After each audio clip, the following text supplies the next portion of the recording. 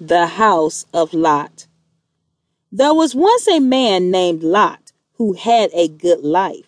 He was blessed with 2 daughters and a lovely wife. They were a righteous family who did what was right, for they tried to please God and do well in His sight. But the city where they lived was evil as could be. The people loved doing wrong and did it with glee. So one day, God had enough of what He had heard. He decided to do something, for His anger had stirred. I will destroy that wicked city, God said with a frown. There will be no one left in that wicked old town.